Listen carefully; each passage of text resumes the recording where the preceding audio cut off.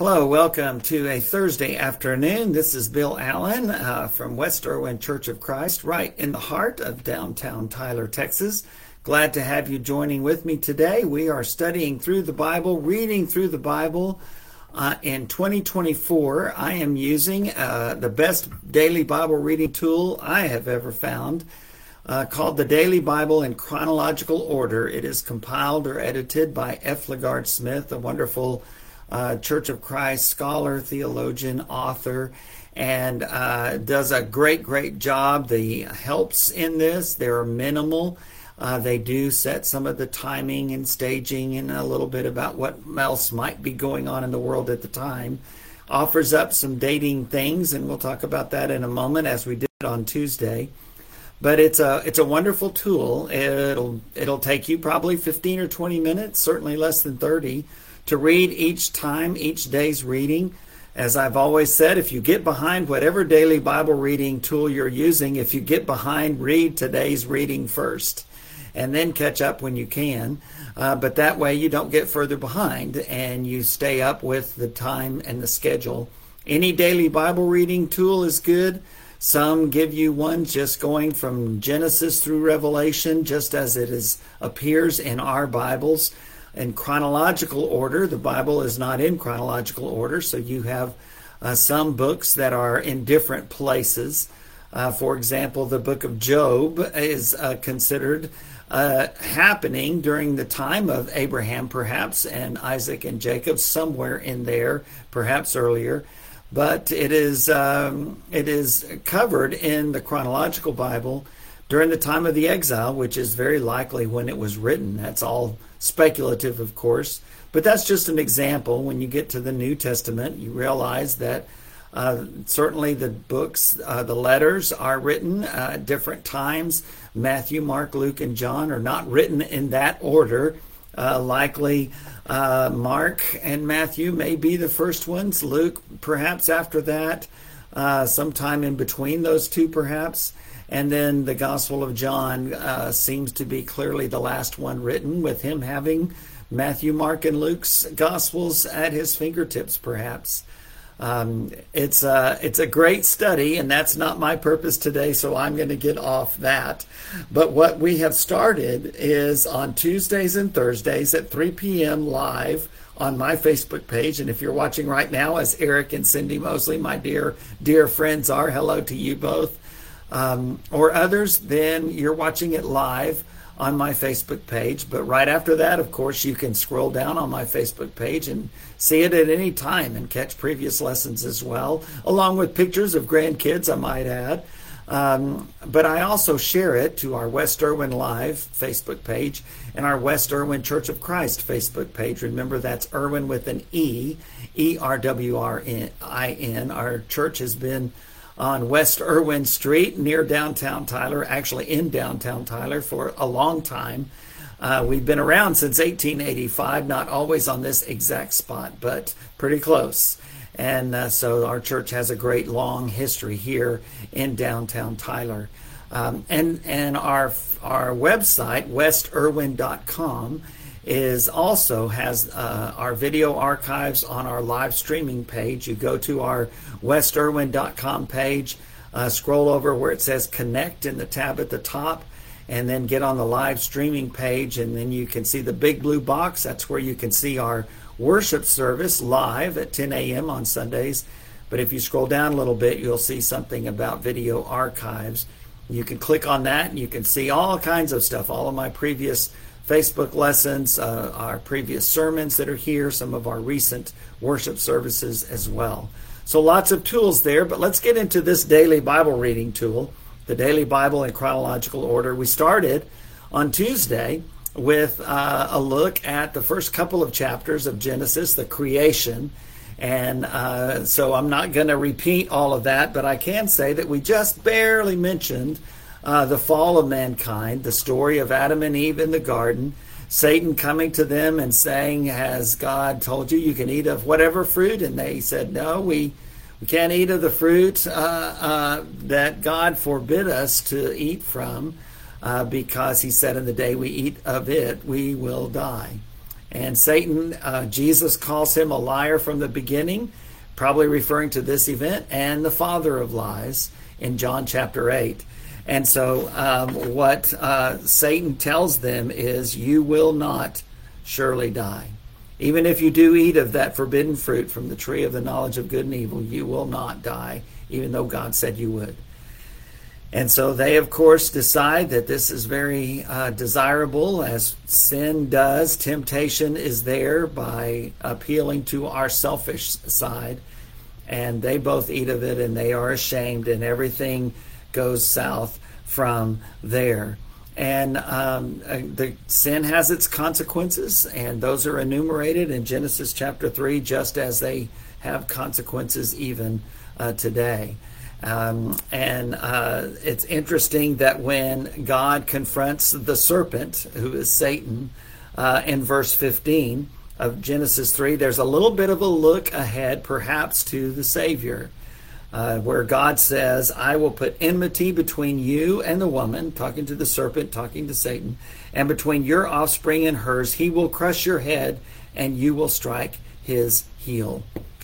And so it could very well be that up until this time, the serpent perhaps was not crawling on the ground as the snakes of today are. That's hard to explain.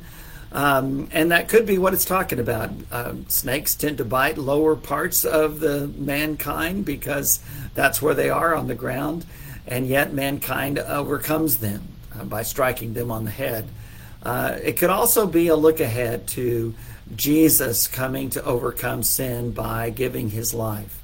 That's striking him on the foot at the crucifixion, but Jesus having the ultimate power over Satan through the resurrection.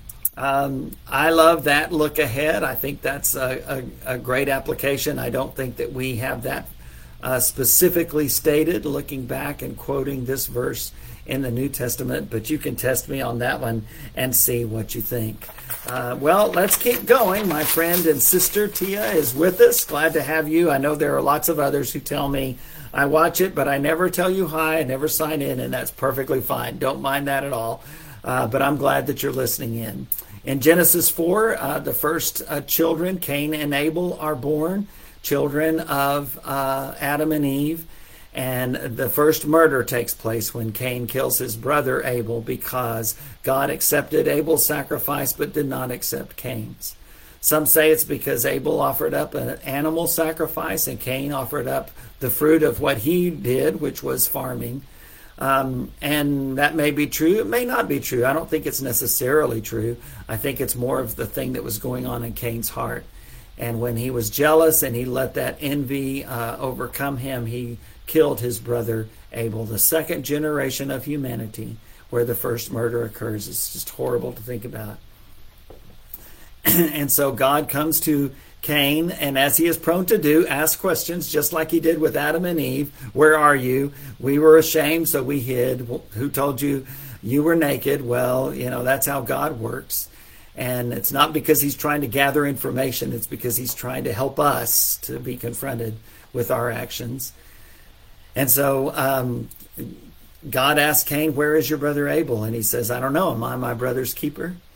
And the answer to that question is yes. We are our brothers and our sisters' keeper. We are responsible to one another. The answer is clearly yes.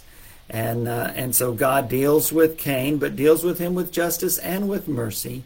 And that's a great combination that we see perfected in God. God gives Adam and Eve another son, a child by the name of Seth, and he becomes the one through whom Noah comes, and then Abraham comes, King David comes, ultimately Jesus of Nazareth.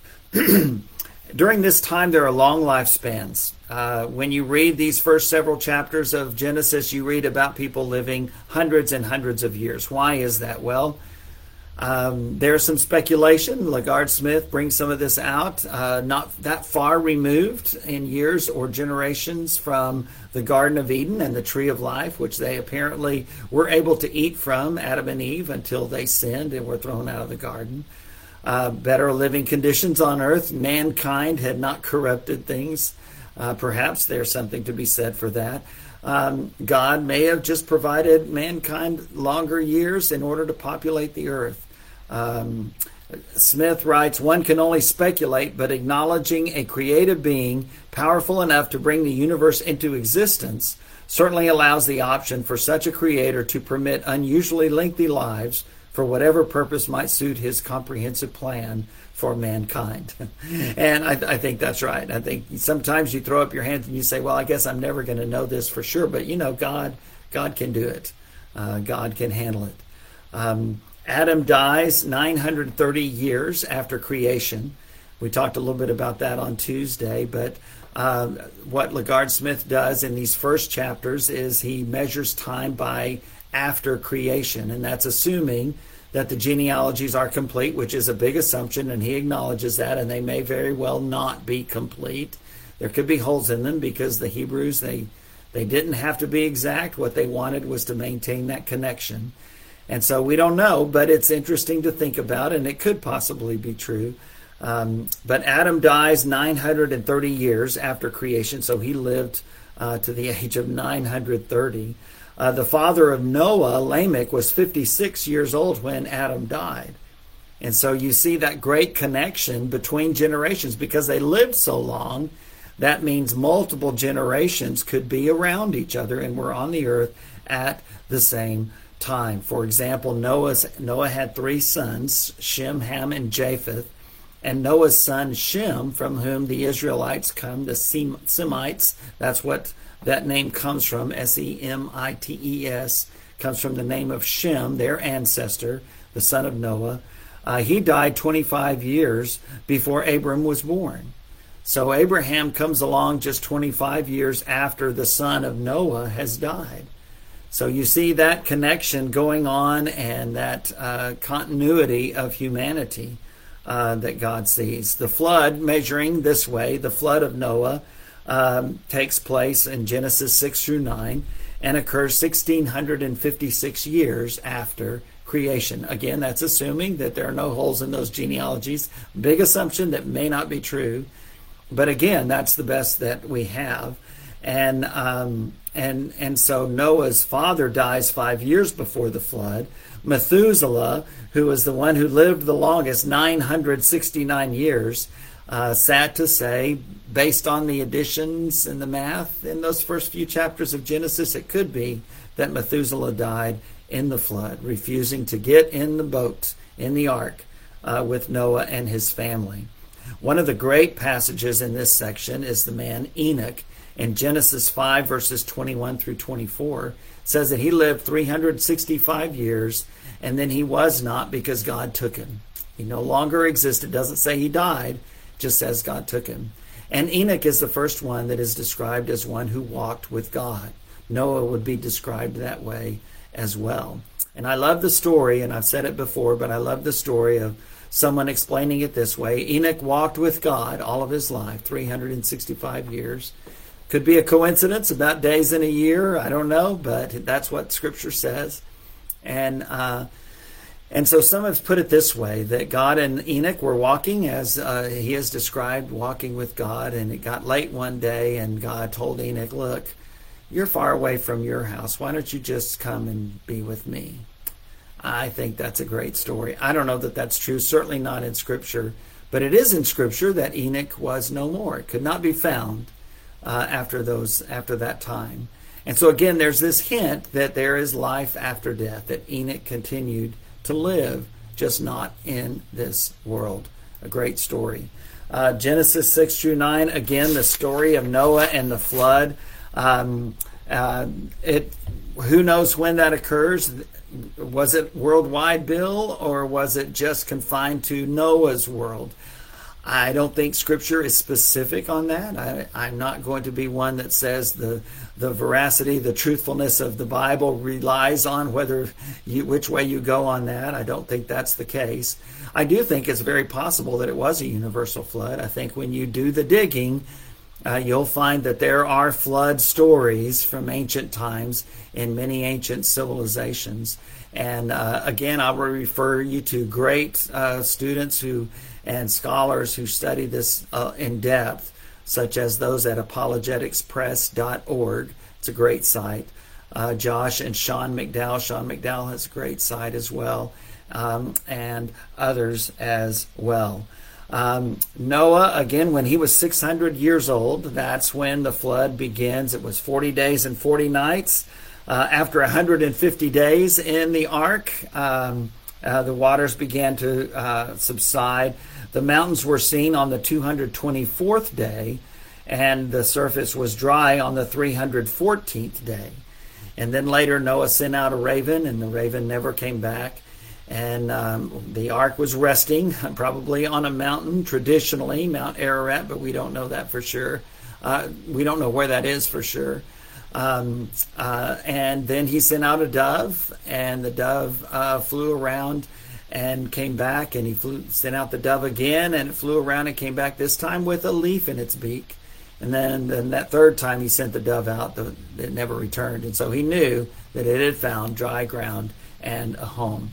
After 370 days, over 1 year, Noah and his family, Shem, Ham, and Japheth, and their wives, those 8 people, left the ark. And God in Genesis chapter 9 assures us all in this great promise where he says that he will never destroy the earth again by water. And he says, I tell you what, I'll put my sign in the clouds. I'll put my bow in the clouds, my rainbow, that will be a sign of this covenant between me and the earth, between me and humanity and all the earth, that I will never destroy the world again by water.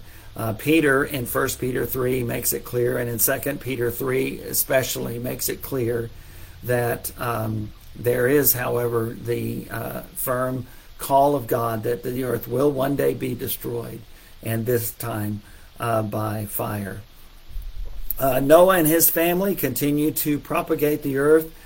Some of you may ask, well, okay, so Adam and Eve had Cain and Abel. Who was Cain's wife? Who was Seth's wife? Well, I don't know. All I know is Scripture gives us the account of the creation of Adam and Eve. It appears that they had many other children after Cain and Abel and Seth were born, likely during these early times of human existence. Brothers and sisters were allowed to intermarry, and God probably provided that as a possibility for procreation, for filling the earth. And then we don't know. We see that stopping. Same with the long lives. We see that stopping. Ultimately, the psalmist says that, if you're really healthy, you'll live to be 70 to 80 years. And we find exceptions to that, but that's still pretty much the norm even today. In Genesis 11, the Tower of Babel is built. Humanity, mankind, in their pride said, we can build a tower and build it up to the heavens. And so they did, and God decided, they need to spread out a bit, and he has them, confuses them with other languages, and that's why the place was named Babel. I like Elton John's pronunciation, Babel, off the Goodbye Yellow Brick Road album, in case you're wondering about all of that.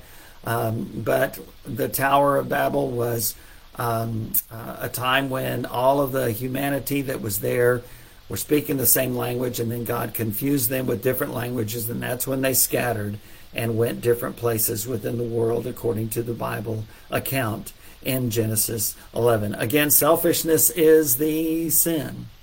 Selfishness is the sin. We see that in Adam and Eve. We see that in Cain. We see that in the people of Noah's day who refused to listen to him, even though he built that ark for decades. And now we see it again at the Tower of Babel. Interestingly enough, there is a remnant of the ark, not a remnant, but a recreation of the ark in Kentucky, the Ark Encounter. And we haven't been able to go see that yet, but we look forward to doing that. I hope you will as well. We get to Genesis 12, and we're introduced to the next big Bible hero, Noah being the first one, Abram being the second one. His name would later be changed to Abraham. Sarai's name, his wife, changed to Sarah. And his story begins in Genesis 12, perhaps somewhere around 2000 BC, it seems. I like to use approximations when it comes to years and dates, and that this is about the time that LaGard Smith in the Daily Bible in chronological order begins to date things based on BC, or before the current era, BCE, if you'd rather use that, rather than AC, after creation. Abram comes along perhaps 3,000 or so years after creation, and now we're 2,000 years before Christ. He is called, God calls him, tells him to leave his family, leave his homeland, go to the place where God would tell him, and he does. I love the song Trust and Obey. And we see it in Noah, God giving him this weird command to build an ark because it's going to flood, and Noah being obedient and doing that. He wasn't perfect. He sinned. Later, he was drunk after the ark encounter, and we find him being less than perfect. Same with Abram. Abraham in Genesis chapter 12 and again in chapter 20, when he and Sarah, his wife, are traveling the first time in Egypt in Genesis 20 in the Philistine area of Gerar. He tells her to tell the people in charge, in power, that she is his sister. And they were half-brother and half-sister. Same father but different mothers. And again, that's the early days of creation that went along. By the time you get to Moses, there are laws in the law of God that forbid things like that. But for now, that was something that was understood. And so God condemns him for that. He condemns those that he lies to for that. The thinking of Abraham is, Sarah, you're beautiful. They're going to want to kill me to get to you. And in a horrible, horrible act of insufficient faith, that's Abraham's decision. And so again, this great man of faith, this father of the faithful, as he's called, Abraham, still struggled just like all of humanity struggles. These first chapters of Genesis continue on, and Abraham and Sarah have their nephew Lot with them and his family, because his father died, Abraham's uncle. And so Abraham became a father to him and took him. And in chapter 13, Abraham and Lot separate. They are just grown into too big of a household with all of their animals and servants and family. And so Lot chooses, Abraham gives him his choice, and Lot chooses the area of Sodom and Gomorrah, south towards the Dead Sea. A great looking place at the time, but as we know, God sends messengers to Abraham, and ultimately that place will be destroyed. Abraham settles in what we call the land of Canaan, and in spite of the difficulties in the land, the area nations, they conspire and capture some of the other nations, including Lot and his family. Abraham gets his people together and goes and is able to overcome them in battle and rescue Lot and his family, Lot, his nephew. Coming back, we get this strange story in Genesis 14 of a priest by the name of Melchizedek. We don't know anything about his genealogy. We don't know really what he's connected to. He's just this kind of mysterious character that drops in Genesis 14, and then we don't hear of him again except for a few times being referred to, such as in Psalm 110, a passage that speaks of the soon-to-be Messiah, the Savior, and tells us that he will be a priest forever in the order of Melchizedek, not in the order of Aaron. Aaron, the brother of Moses, was the priest. He was a descendant of Levi, one of Jacob's 12 sons. Abraham and Sarah had a son of promise by the name of Isaac. Isaac had twins, Jacob and Esau. Jacob had 12 sons and a daughter. One of those was Levi. And then Aaron was descended from Levi, and he became the priestly tribe. All the priests were descendants of Aaron. But this Savior would be a priest in the order of Melchizedek. And Jesus of Nazareth, not a descendant of Levi, certainly a descendant of Abraham and Isaac and Jacob, but a descendant of Jacob's son, Judah. And that also was prophesied. More about that in the book of Hebrews. If you want to Google Melchizedek or search in your Bible for Melchizedek, or go to your concordance if you're old school. Good for you. Look up Melchizedek. You'll see some passages in the book of Hebrews make a big point of why this qualifies Jesus as our great high priest. Lots of other stories associated with Abraham. His first son, Ishmael, through his Sarah's servant, Hagar, was born. And at 13, Isaac is born. And then he is taken away at Sarah's bidding. God takes care of him, though, but he becomes a thorn in the side of Abraham and Sarah and their descendants. And we see a lot of infighting from the days of Cain and Abel, the days of Isaac and Ishmael, the days of Jacob and Esau, even through to today. Well, that gets us pretty far into Genesis, doesn't it? We're in Genesis until later on in January. I think January 22nd is when we are introduced to Moses, another great hero down the line. But for now, that gets us started with Abraham. And I hope that as you continue reading these stories, you read them with your eyes open. And one of the things that I hope that you remember, and this is one of the most helpful things I can tell you about reading through the Bible, when you read those stories and you see those names and you read about those incidences and actions, recognize that these are real people. These are human beings. And these are real stories. These are real things that happened to them. And so we get it. When Abraham and Sarah travel to Egypt and Abraham fears that his life is going to be taken, he lies. Yes, it's sin. Yes, it's a lack of faith in God. Yes, he did not trust and obey at that moment. But we understand we're all tempted and we all sin. Paul would say those immortal words in Romans 3 verse 23, all have sinned and fall short of God's glory. But because of that, in the context of Romans 3, that's why the Savior is available for all of us if we will turn to him in trusting, obedient faith. I hope that's what you have done. And I hope and pray that as you read through the Bible this year, or as you just listen along with us in these summary lessons on Tuesdays and Thursdays at 3 p.m. or later, if you're not watching live, and that's great, then you'll hear the Bible story all the way from Genesis through Revelation, and what an amazing story it is. I've talked about the first heroes of the Bible, and thinking specifically of Noah and how he survived the flood, perhaps saved all of humanity during the time of the flood. And also Abraham, his name is changed to Abraham, being great heroes of the faith, but really the hero of the Old Testament is God. Hero of the New Testament, definitely Jesus. But the hero of the Old Testament is God the Father. And how remarkable it is that even at this early stage, he has great concern and love and guidance for his people. And they don't always accept it, but he is always there for them when they do. I hope and pray that you will as well. I look forward to seeing you on Tuesday, or perhaps even this coming Sunday, live or online. God bless.